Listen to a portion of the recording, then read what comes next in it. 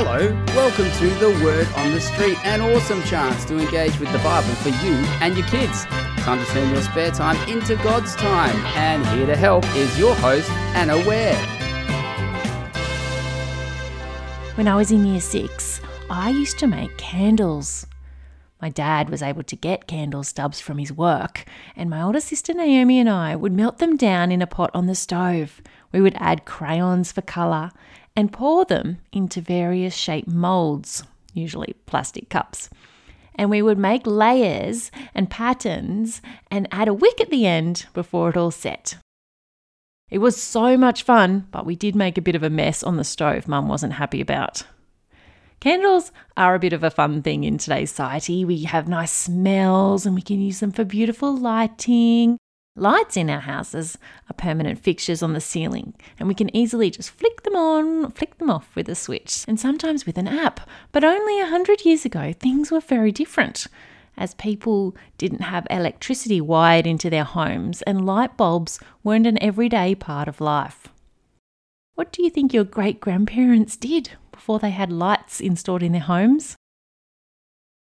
They would light candles or lanterns. They might have fires crackling in their fireplaces. Or maybe they would just go to bed when it got dark because candles and oil for lanterns were expensive. Rich people could afford to light more candles. Rich people could stay up a bit later. It is a lot harder to read a book, to play cards, to go searching for things, to do anything really.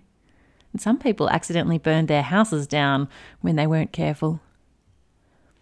Advent is a tradition invented hundreds of years ago, but it was in times when candles were quite a main part of life. Special Advent candles would be placed inside a wreath made out of leaves and ferns in a donut shape. The Advent candles were given meaning and colours to signify different things. Hope, peace and love were all purple, and there was a pink candle that was for joy. Those 4 candles would go around the outside, and in the middle was one big white tall candle, and that was the Jesus Christ candle. The first week, the hope candle would be lit. On the second week, the hope and peace candle was lit. On the third week, it was the hope, peace, love candles.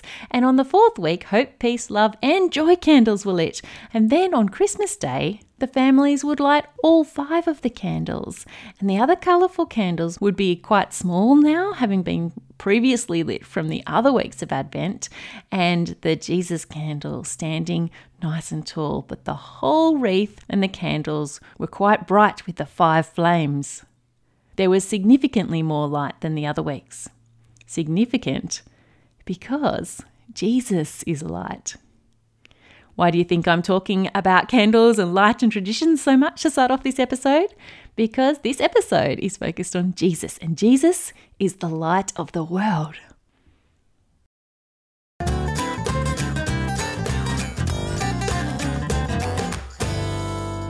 What do you think?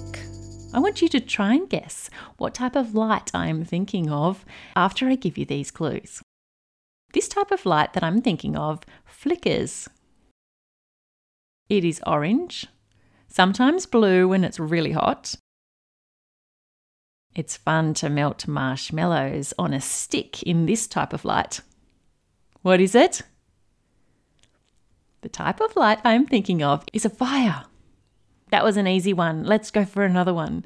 This next type of light that I'm thinking of is portable. It is powered by batteries. You would use this kind of light when you are away from electricity, and you can carry it around with you in your hand. What type of light am I thinking of now? It's a torch. Or if you're American and you're tuning in, you might say it's a flashlight. One more type of light that I'm thinking of. This type of light looks yellow, but it's actually red. It's a huge ball of burning gas that gives light to the whole world during the day. When this light goes down, it can be quite dark. What type of light am I thinking of? I'm sure you've guessed this one. It's the sun.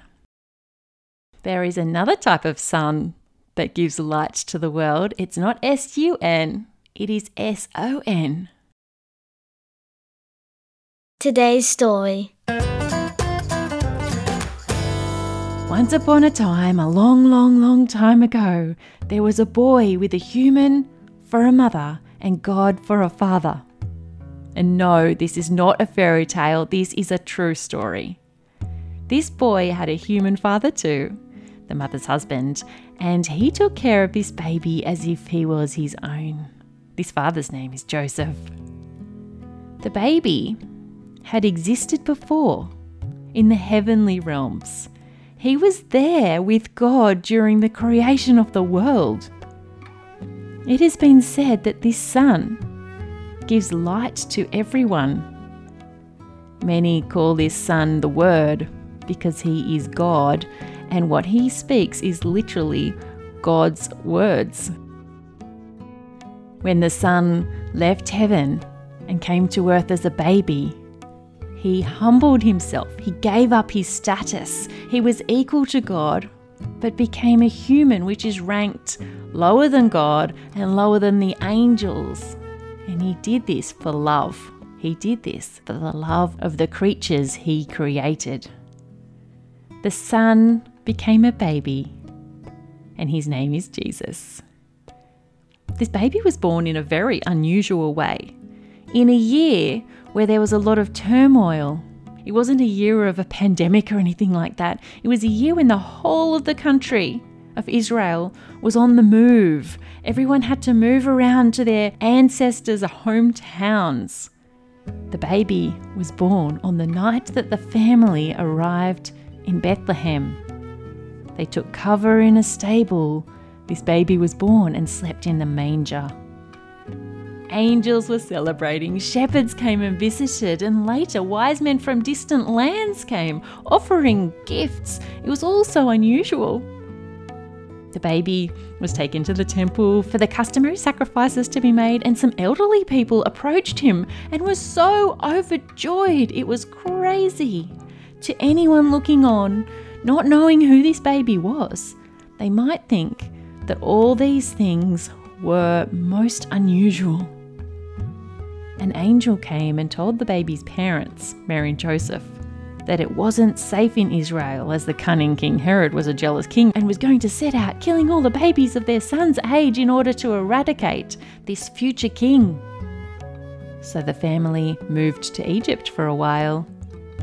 An angel appeared to the baby's dad in a dream while he was in Egypt, a long while later, telling him that it was now safe to come back to Israel, as King Herod had died. Dad was still a bit apprehensive about heading home, with King Herod's son not being much better, so they went to a safer area in Israel, further north, in Nazareth. The boy had not one fault. Never did he sin. He grew up to be a carpenter like his dad. When he turned 30, he knew it was time for action. It was his time to perform miracles, to prove to everyone who he was, that he was a human, sure, but he was also fully God. It was time to teach new things. It was time for him to rescue the world from their sins, which is why he had come in the first place. So in the end, this baby Jesus grew up to become the sacrifice we needed to be friends with God again. Only Jesus could do it. Only someone fully perfect, fully holy, fully human, fully God could rescue us. Greater love has no one than this, that someone lay down his life for his friends. That's from John chapter 15, verse 13. But a greater love than even dying for one's friends is the one Jesus showed us, because he didn't just lay down his life for his friends. He laid down his life for his enemies, for those who were sinning against him. And while he was on the cross, he didn't just die, he bore our sins. All the sins of the world were heaped on Jesus while he was on the cross. And his Father, God, turned his face away from him while he did it. because he was so sinful. Jesus was totally and utterly alone and forsaken. This is the ultimate love. There is none who can love like that.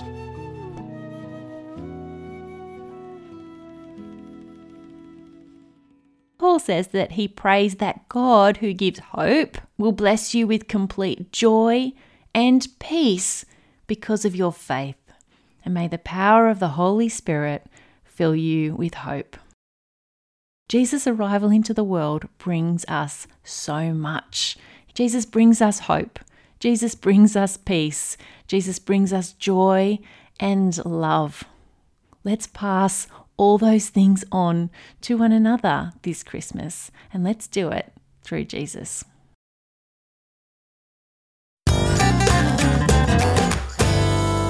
Question time. Question number 1. In what ways do you think Jesus is like a light? Question number 2. Pray together and thank God for bringing hope, peace, joy, and love into the world through Jesus. Well, this is the end of the episode, and it is the end of the series, and we have come to the end of the year's content for the Word on the Street. Have a great Christmas celebrating the birth of the most amazing human/God, and enjoy learning and growing in your faith together during this break. If you are travelling around on a journey or holidaying somewhere special, why not tune into some of the older episodes? There are about 120 now, and I'm sure that will spark some interesting conversations. I will be back next year with more episodes, as my goal is always to help families pass on the gospel to the next generation. For feedback, please get in contact with me, as this is the only way that I can find out how my work is being effective or ineffective. Merry Christmas, and keep living each moment for Jesus. Well, we have come to the end of this episode, but it doesn't have to be the end of the conversation. Why not take a moment now to think about what you can take away from today's talk? Oh, and if you want to discover more episodes and resources, head on over to the Word on the Street website. There's a link in the show notes, and you'll also find there a copy of today's passage. Thanks for being part of the Word on the Street. We're really looking forward to you joining us again real soon. You've been listening to the Eternity Podcast Network, eternitypodcasts.com.au.